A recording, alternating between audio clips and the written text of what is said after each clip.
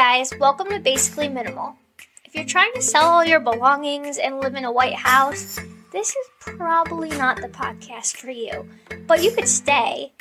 However, if you're just trying to live an everyday, basic life and clean some of your house, then you're in the right place. I'm Morgan, and I'm just a basic girl who drinks Starbucks daily, loves a clean house, and just trying to live a little bit more minimal. On my podcast, we'll talk about organization, cleaning, living intentionally, and just all the good stuff. New podcasts will be out every Monday. Take me with you and listen while you empty the dishwasher or fold a load of laundry or go on a walk. Have a great week. Hey guys, it's Morgan from Basically Minimal. Happy Monday.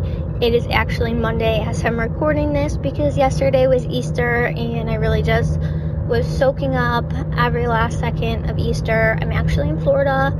I leave today, but I really just wanted to enjoy my day yesterday, so I was thinking about skipping the podcast, but I told myself that I'm going to put up weekly podcasts all year, so here we are. And today I want to talk about something that is super, super, super important to me, and that is making the bed. So I've made my bed for years. I've definitely found things that have helped make it a lot easier, which I will share about, but I remember my early college days, I wouldn't make my bed because I would sleep through my alarm or wake up late, whatever, and I'd be brushing, and that was the last thing that I thought about. But now, today, even when I'm rushing, that's the first thing I do because it's just one task that's super easy to accomplish that just makes you feel productive to start off the morning. So if you're listening to this and you're like, well, I've never made my bed, and why make my bed when I'm just going to get into it later, or my partner would never make the bed and they are out last, so my bed's just never going to be made. And I'm here to tell you that you can make the choice to start making your bed, and if it's that important to you, trust me, your partner will also make the choice to start doing it.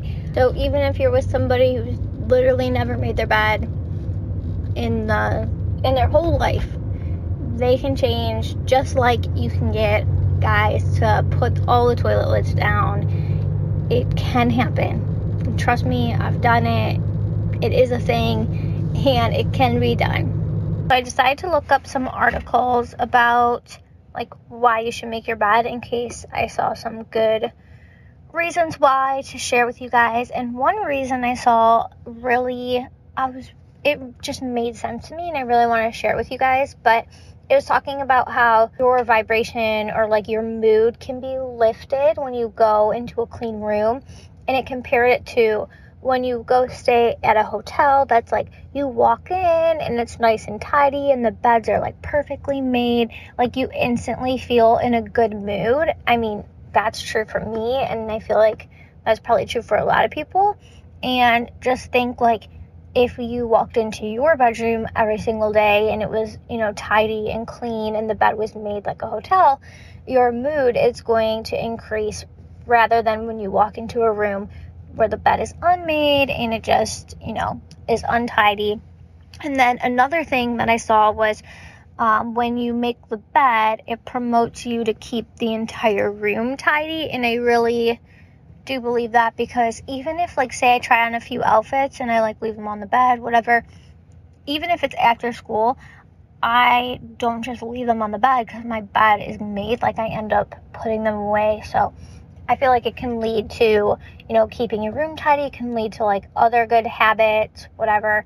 But I really just felt that hotel one, talking about how your mood is just increased, was so important, because I really do feel that is true. And I know I talk about it all the time, but a clean space is a happy space, and definitely a clean space can reduce stress in your life.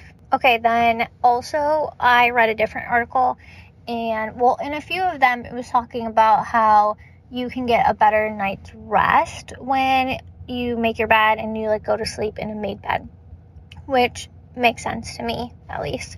But in this article, I'm just going to literally read it straight to you. It's from Homes to Love. It says, Sleep, too, can be affected by a messy household. A study by the U.S. National Sleep Foundation found that people who make their beds consistently were 19% more likely to get a good night's sleep compared to those who didn't. What's more, 75% of those surveyed said they got a better night's rest when their sheets were clean. Isn't that crazy? If you are struggling to have a good night's sleep, maybe try making your bed. Those are just some things I found. I really do think it's important, obviously, to make your bed, but I know it can be time consuming, so I'm just going to share some of the tips that I found that make life a lot easier, or making the bed a lot easier. So one thing is to ditch the top sheet, I think they call it. So this happened to me on accident. I ordered new sheets and I went to put on the new sheets, whatever, and it had only come with a fitted sheet, and I was like, oh, dang it, whatever. But then I'm like, it's fine, I'm just putting my comforter on, no big deal.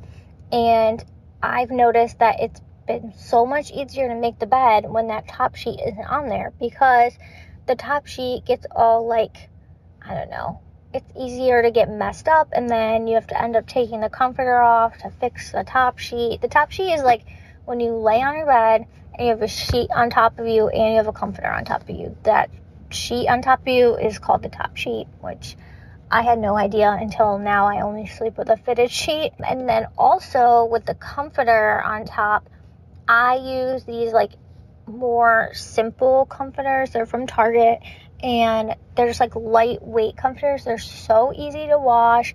I used to use thicker comforters, and I feel like those are so hard to wash, and they just end up looking so wrinkled and whatever. So anyways, get rid of the top sheet, get an easier comforter that's good to wash, and not, because comforters are hard to wash, so get one that you can always clean.